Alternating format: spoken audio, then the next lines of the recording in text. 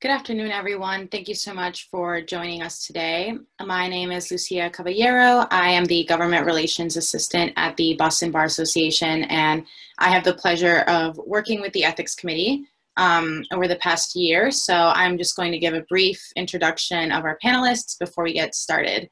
So as we all know, the COVID-19 pandemic has raised a unique set of challenges for attorneys and the legal profession as a whole. So we thought now would be a great time to address some of those challenges with the co-chairs of our Ethics Committee, Paul Tremblay and Elizabeth Holding. Paul is a clinical professor of law at Boston College Law School, and he has been a member of the faculty there since 1982. Elizabeth is a partner at Peabody and Arnold and has focused on civil litigation there since law school. As I mentioned before, they are the co-chairs of the Ethics Committee, which issued an advisory for Massachusetts attorneys on ethical challenges during the pandemic in April. So they will discuss the content of that advisory and take your questions at the end. Please use the Q&A function to submit your questions, and we will address those after the presentation is done. Thank you. So we're ready to start? Hello, everybody. Good afternoon. Thank you, Lucia, for that introduction. So as Lucia said, we are, Elizabeth Holding and I are going to be reviewing the ideas that that the committee as a whole had developed and put together in this advisory. Here's the link to it. It's not going to be on the screen long enough for you to be able to write it down, but as you heard, the PowerPoint and the presentation will be recorded, so you'll have a chance to see this, but you can find this on the BBA website. So we're going to go through, there are 8 different issues that we identified in our advisory, and we also referred to an advisory from the Office of Bar Counsel that covers some of the same issues, not all of the ones that we covered, so we encourage you to look there as well. But I'm going to talk about some, Elizabeth's going to talk about some others. So here's the first one that we talk about. So the question is, what are the special ethics issues that are arising as we all deal with the fact that the world is shut down and we're working remotely? And the issues that we're going to be covering for the next several minutes are issues that were important before the pandemic, but they're obviously much more important now given the way that we're all operating. The first message, this first one is probably the most obvious one, but really helpful to remind you. So in Massachusetts, it is the rule of competence, Rule 1.1, refers to a lawyer's understanding the benefits and risks associated with relevant technology as an element of your ability to practice competently. The reference to the technology comes in a comment, not in the rule itself. Rule 1.1 says that you need to practice competently. But the fact that it's in a comment doesn't mean that it's not a duty that you have. And I've actually seen in a few contexts, and you may have as well, that lawyers who have not kept abreast of technology have found themselves in trouble. So you need to understand the benefits and risks of working with technology. The benefits, well, the benefits are pretty obvious, right? The fact that you are here shows that you understand the importance of being able to communicate with your clients and others through some kind of remote device, like Zoom that we're on now, or Google Meet, or WebEx, or whichever device or avenue that you're using. In the past, you would meet with your clients most likely in the office, and it would be safe, but you can't do that now. So if you're going to continue to practice competently, you need to be able to connect to clients using some vehicle, some platform, so that you can continue to do the good work that you're going to be doing for your clients. Are there risks in that? Of course there are risks. The first one, the most obvious one, you all know about. It's not going to happen here, I trust. But you've all heard stories of the Zoom bombing, where people show up. Like if you're having a meeting with a client and if you don't arrange for it to be secure enough, someone else could visit your client meeting. Much harder to do that if you're meeting with your client in your office. If you're meeting with somebody electronically or remotely, then you need to make sure that you have some way of ensuring that it is as secure as it possibly can be. There are other risks as well. I'm talking to you right now from the study in my house. If you're talking to a client from a place that's not your office, you have to be quite clear that no one else in your space can overhear your conversations. And equally important, you need to make sure that people that your clients are in a space where other people aren't hearing it. In terms of your own duties of confidentiality and some worries about the loss of the attorney-client privilege if it turns out that other people are overhearing your conversation. You have all seen the various phishing and spoofing schemes where criminals or savvy people who are trying to hijack your information will send you emails or otherwise get in touch with you in ways that make you think that they're someone else. And we've seen some law firms that have gotten in pretty big trouble for not recognizing phishing or spoofing schemes. And then obviously if other people where you're working, if you're now working from home, are sharing your computer, it's really important that you make sure that you understand how to secure your communications with your clients from people who don't have access to them. So here's one other screen. You're not going to have time to look at it all, but it's going to be on the PowerPoint if you look at it later. So the SJC has a standing committee on lawyer well-being, and Elizabeth kindly put this together from information from that standing committee about ways that or items that you need to attend to when you are working remotely. So it's a really comprehensive and important list here, which you can look at later. Okay, on to Elizabeth.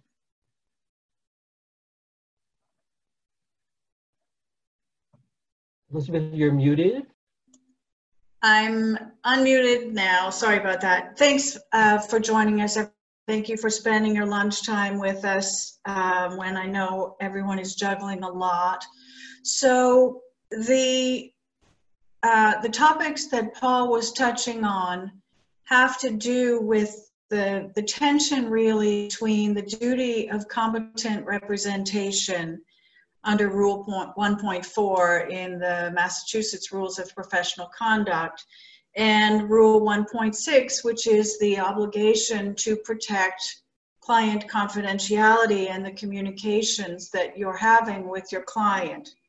We know that there have been news articles and discussions within the various bar associations and advocacy groups as well related to attorneys having difficulty gaining access to their clients.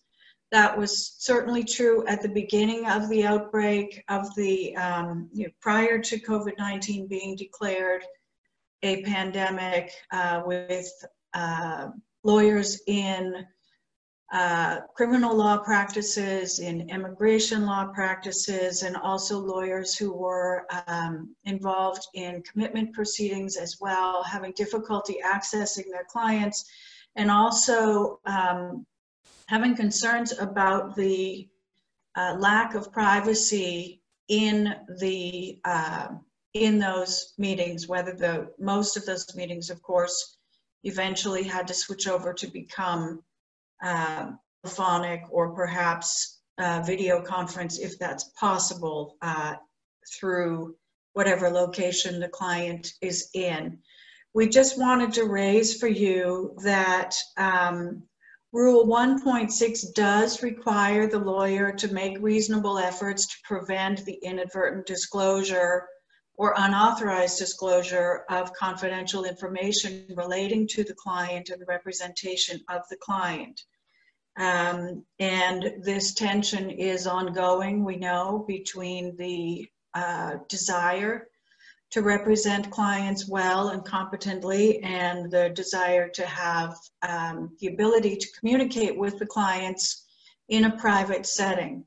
As far as we understand it, lawyers are doing the best they can with this and are certainly bringing these issues to the attention of the courts themselves, the regional administrative judges, and the leadership of the courts as well.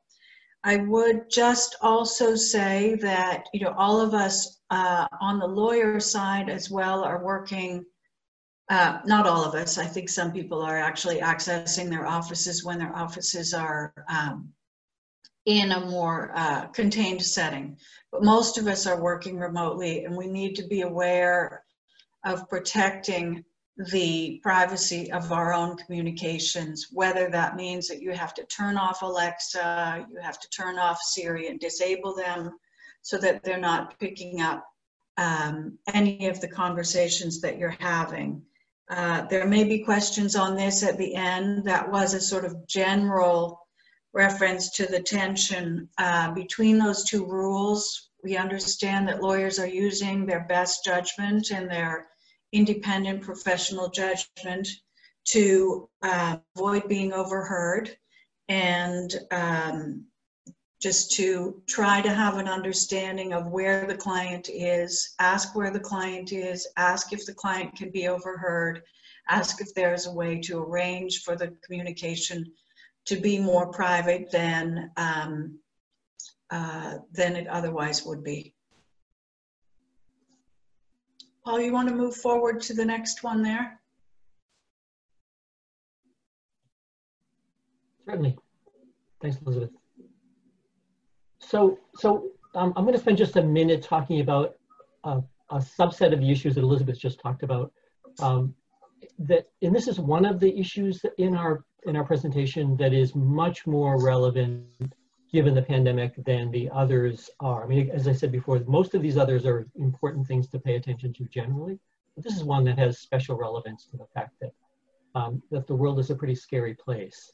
So obviously, if your client has access to a tablet, a smartphone, a laptop, or a computer, then you can find ways to, and has internet access, then you can find ways to communicate with the client and do your work as well as you would have done otherwise, we hope. But what if your client doesn't have access to a smartphone or a laptop?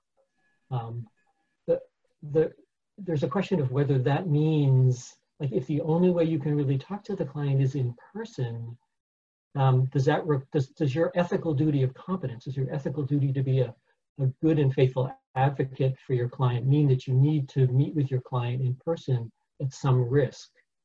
And we saw this advisory that was part of a really useful presentation by the American Immigration Lawyers Association about being concerned about having contact with their clients who are in lockup and whether you might not safely be able to meet them.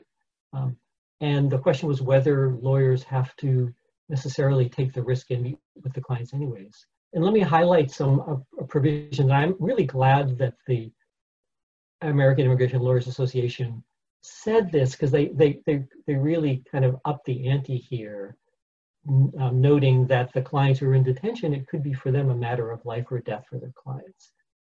So the implication might be read here, or one might read into this an implication that as a lawyer, if you can't talk to your client through some smartphone or remotely, that you need to take some chances and go meet with the client. We wanted to tell you as the ethics committee that we don't think, obviously you need to do everything you can to find ways to communicate with your client safely. And there may be ways that you can meet with your client where with masks and distance that it's all going to work. But if the question is whether you need to put yourself at risk, and by doing so, you're risking your family, your neighbors, our sense is, and this shouldn't surprise you, but we wanted to be clear about this, that you don't need to put yourself, you need to find some way to do this, but you're not at some risk to yourself. It's a really interesting and really terrible dilemma that lawyers can find themselves in, but we wanted to make this clear. Okay, Elizabeth, back to you.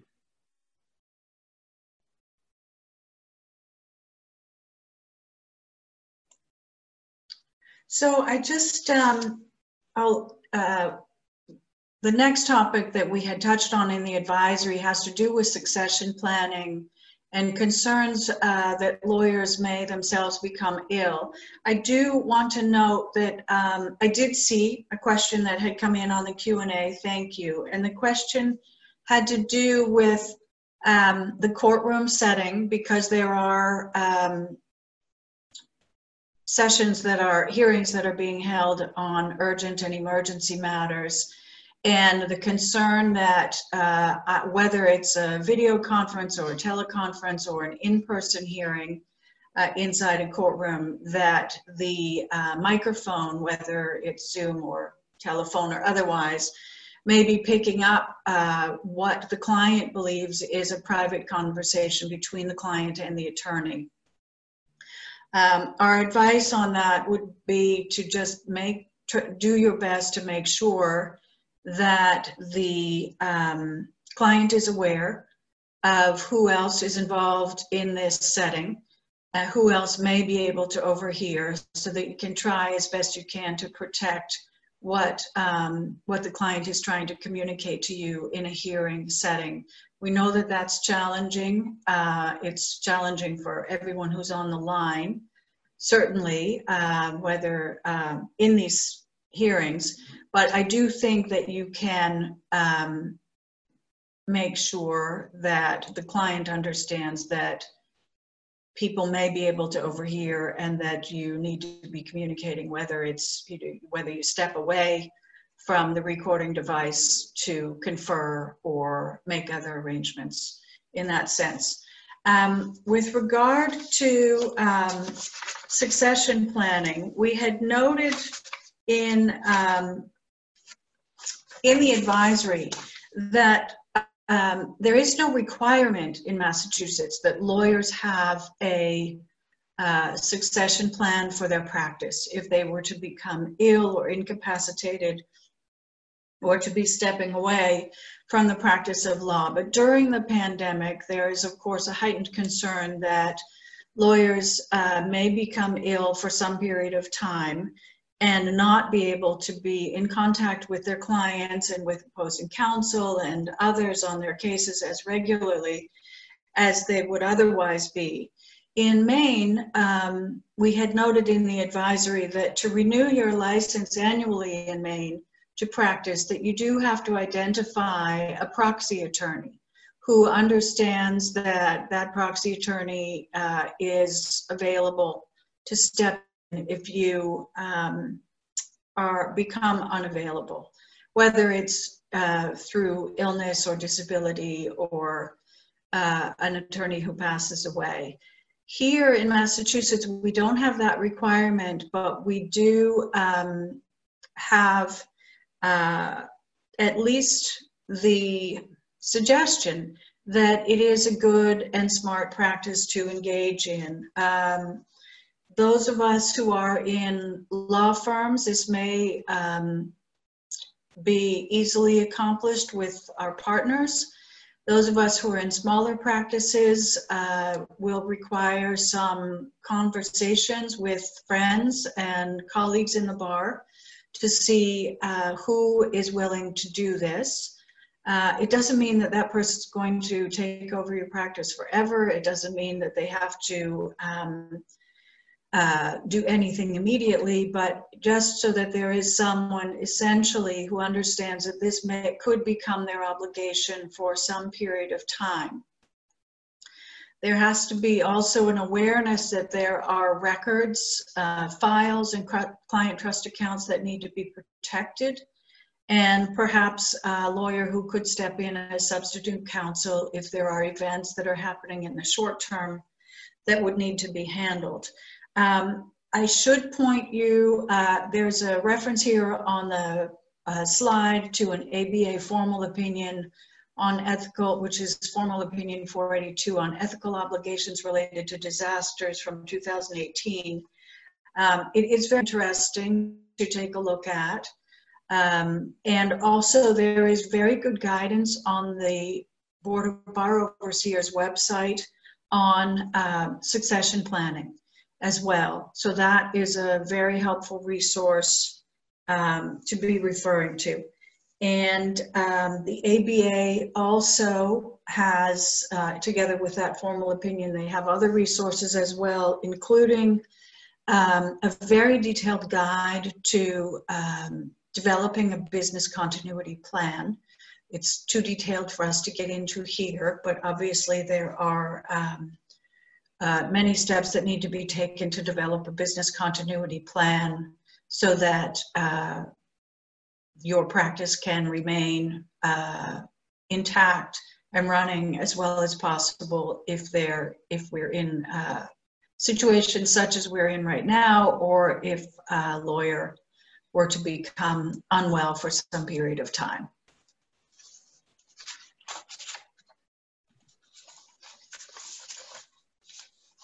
Paul, I think I'm ready for you to take on the next one.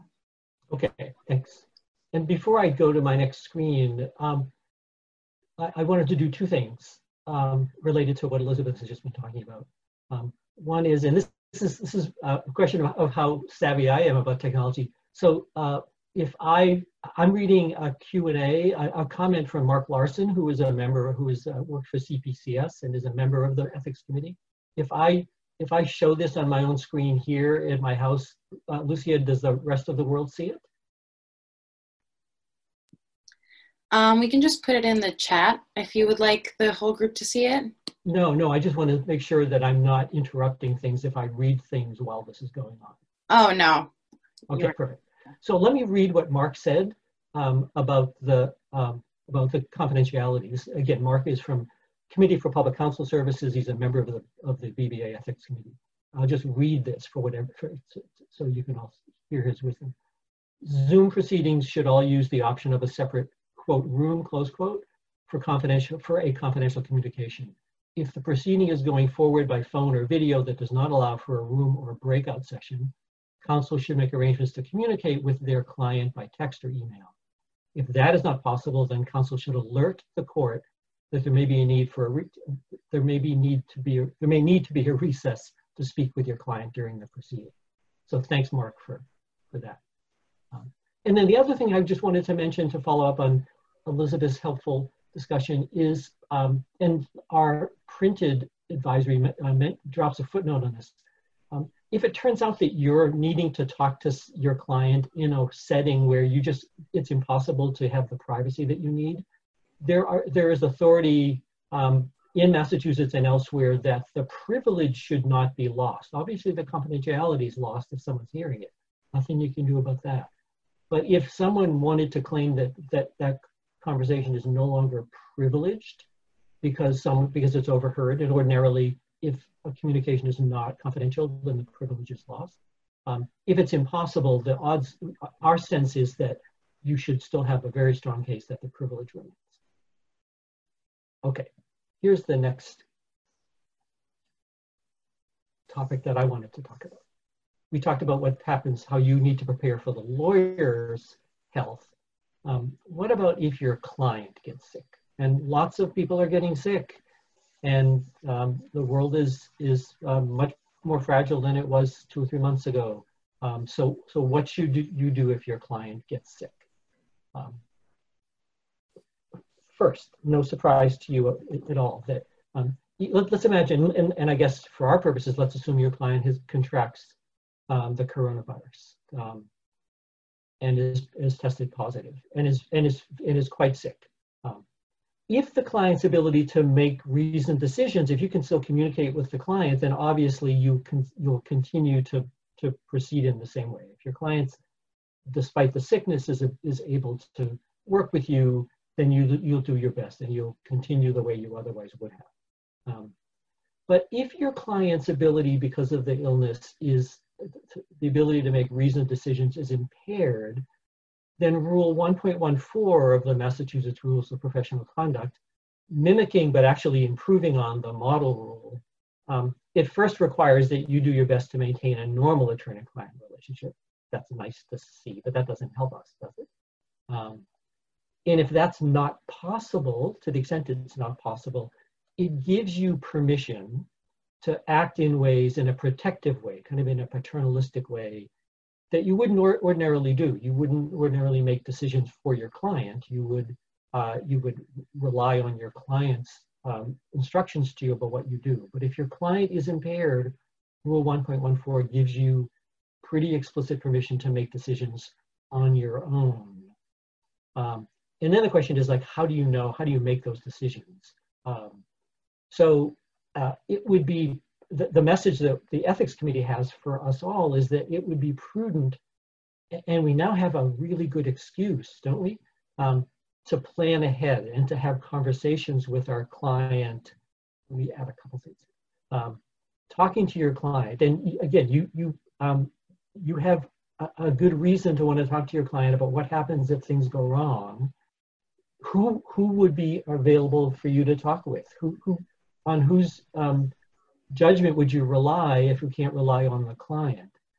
The best arrangement is if your client has a durable power of attorney, which would identify a person who would serve as the proxy, as the surrogate, and you could treat that person then as your client.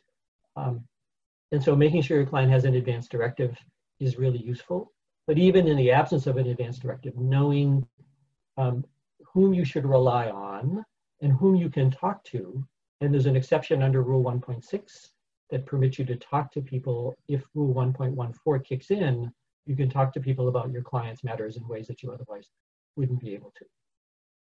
But clients may get sick. So the message from the ethics committee is that talk to your clients about this, think about it, and make a plan so that you're not left stranded if your client does get sick. Okay. Back to you, Elizabeth.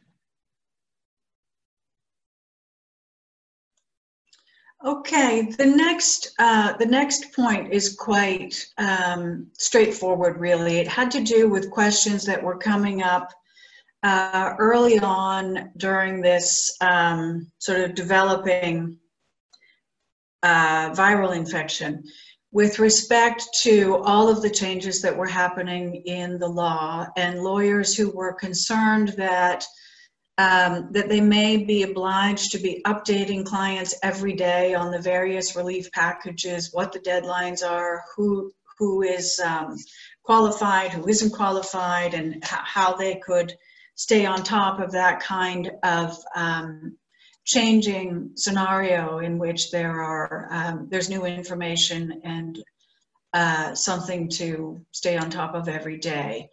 So really what this comes down to at the most basic level is that it is an opportunity to review the engagement letters.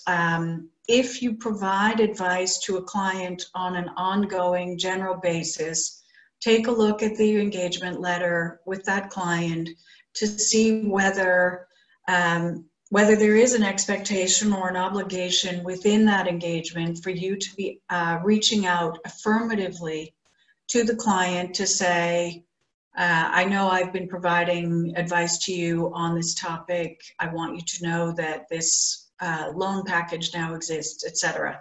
I know we're past some of that, some of those developments at this point, but with the initial relief packages that were rolled out. But at the same time, it's the crisis is ongoing. Everything changes routinely, and the scope of representation in Massachusetts under Rule 1.5b is to be communicated to the client in writing. So this is really just a reminder that if you have clients that are asking you for this advice, then obviously you can be providing it pursuant to whatever agreement you have with that client, providing that you are competent to do so. And if you have a more general understanding with the client and you're not sure what the expectations are in the current crisis, then certainly it's an opportunity to be in touch with the client and understand what kind of help the client may need from you at this time. Also, in the current climate, Lawyers may be asked to provide advice in areas of the law in which they don't typically practice. That is a very dicey area to tread into.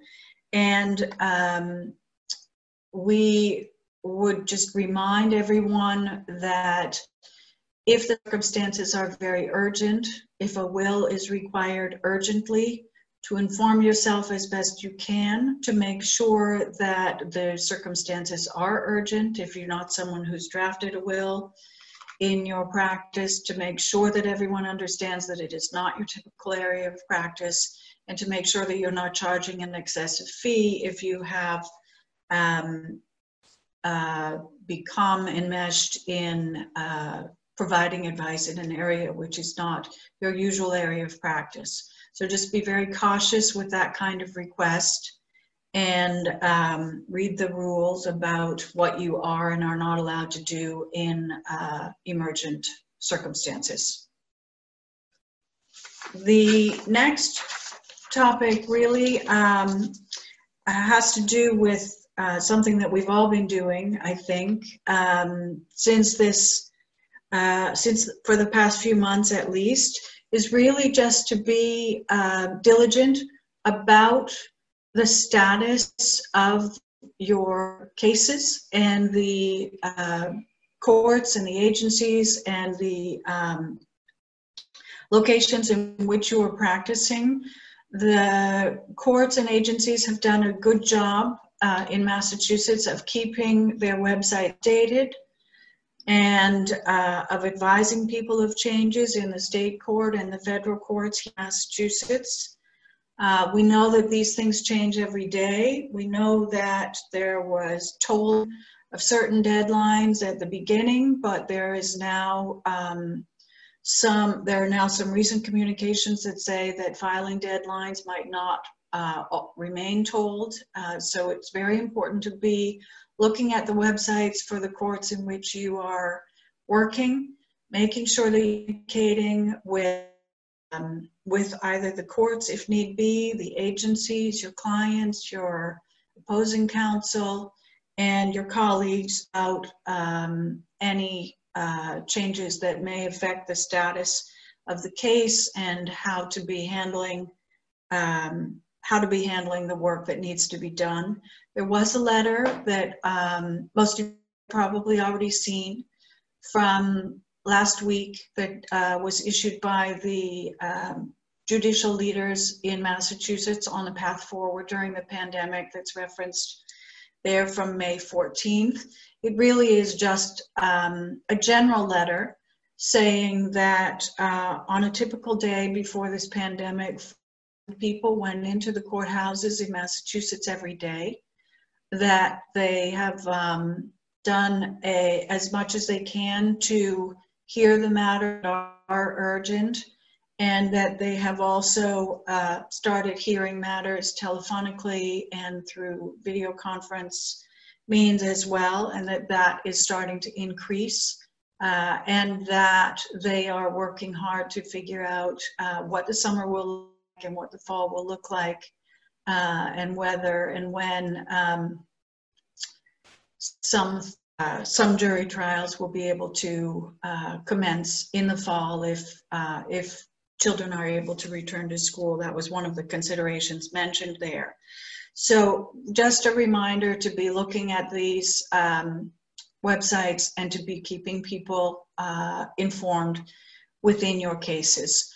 The final point there is just a reminder that the MCLE does a program fairly regularly called How to Make Money Out of Trouble.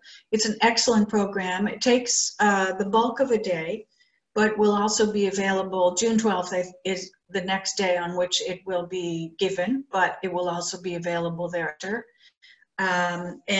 Obviously, it's a very well thought out presentation with panelists who are very informed, and we just wanted to make sure that people understood that that program is there and is also a good forum in which to attend and raise questions about them. think that's it, Paul, on that slide. Good. So before I go to the next topic, then let me read. We got a wonderful comment from Pam Harbison, who is an assistant bar counsel, and I think she may be our former student. And if so, she was a great softball player. And here's what Pam's sharing with the group. She wanted to point out, it was a great reminder that Rule 1.16, which is the withdrawal rule, it requires a lawyer to withdraw from representation if the lawyer's physical or mental condition materially impairs the lawyer's ability to represent the client.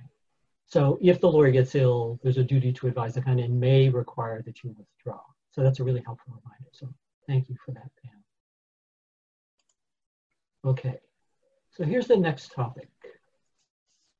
So, and this is one that has had relevance before the pandemic, but has a special relevance now. So this is, and it's pretty easy to imagine this scenario.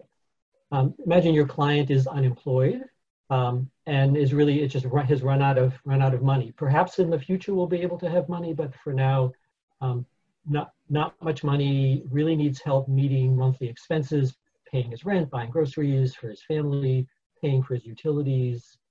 And your client has lost his job, and we could even imagine that it's a contingent fee arrangement so that you don't have to worry about you're getting paid. And you can afford, your business is still proceeding, so you could afford to help him out, and you'd really like to do that because you are generous and you are compassionate, and you'd really like to be able to give him some money or loan him some money to tide him over to pay his living expenses. So the question is, can you do that? And the answer is you can't. And it's really helpful to be reminded of that. If you represent the client on a litigation matter. Those of us who do transactional work, we can loan money or give money to our clients if we want, but not you litigators. And it comes from Rule 1.8E, which Massachusetts has, as well as every other jurisdiction in the country except for one. And it prohibits any payments except for the cost and expenses of litigation. So of course you can pay for the deposition, you can pay for the expert witness, perhaps get repaid when if the client wins. And even if you're not charging the client anything for your fees, you still can't give the client $1,000 to pay rent or to take care of a car payment to avoid a car from getting repossessed or the like. So important to know that. It's helpful, but not helpful enough to know that the ABA is in the process right now of changing Rule 1.8E to permit money, to permit loans or gifts to clients to cover living expenses if you're not charging the client a fee for the representation. I don't think that's passed, no, I'm quite sure it hasn't passed the ABA through the House of Delegates yet. But even if it had, it doesn't change, it doesn't apply to Massachusetts until the SJC makes its own change. And let me add one other quick thing about this. The comment to Rule 1.8E says you can't give clients money or loan clients money for living expenses. 1.8A says that you can have a business transaction with a client if you comply with a lot of conditions, including the client having a right to get access to an independent counsel, everything has to be in writing, everything has to be fair. And so ordinarily, a loan between a lawyer and a client would be fine under 1.8A. But 1.8E says you can't loan money to your clients for living expenses. So not exactly sure how those get harmonized, but you should know that and keep that in mind. Okay. Back to Elizabeth. So this is, just so everyone knows that we are reaching the end here, this is the last slide, and it is just a reminder for everyone that the Office of Bar Counsel is still running the line for ethics questions Monday, Wednesday, Friday afternoons from 2 to 4 p.m. It's a very helpful resource if you have ethics questions that are arising for you. and you will find someone there who will assist in answering your question. Paul had mentioned at the beginning of today's presentation that the Bar Council also issued a document referred to as on the pandemic, which is on the Board of Bar Overseers website, and it covers some of the topics here, some frequently asked questions, very helpful resource as well. With respect to the Board of Bar Overseers disciplinary matters, filing deadlines remain in place, and for people who are involved in any disciplinary matters there, please be checked on any deadlines that are coming so that it can be on top of anything that needs to be done with that. Those are the topics that we wanted to touch on, just a basic overview of the advisory that we had, that the Ethics Committee had issued in April. We appreciate everyone's comments today and everyone taking the time to in and send us helpful questions and helpful commentary. We have time for other questions now if you have any. And it's a frustrating because we'd like to all of verbally. That there are dozens of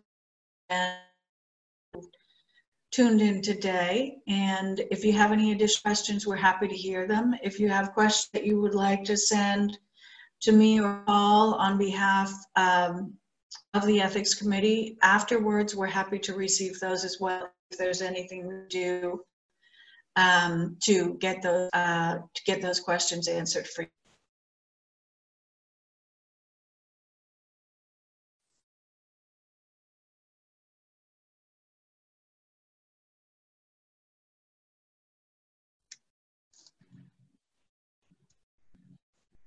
So it looks like no questions other than the comments and questions that came in. I see one now that is asking about a certificate of attendance for today's presentation and how that should be obtained. I will let Lucia respond to that. I'll have to check in with our professional development team about that, but if this anonymous person would like to email me, we can get that answered.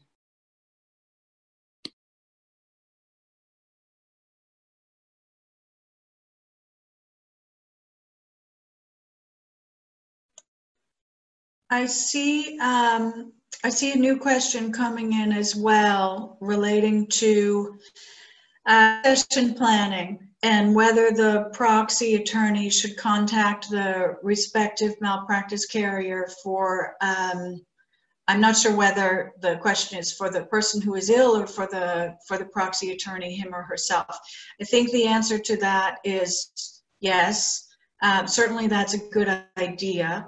And that the malpractice carrier, the liability carrier should be aware that someone will be handling someone's cases for a period of time, and that that person, the attorney, should also contact his or her carrier, not because there's a claim, but just to say, this is something that I'm doing. If it doesn't materially change the area of practice, it's still certainly a good step to take.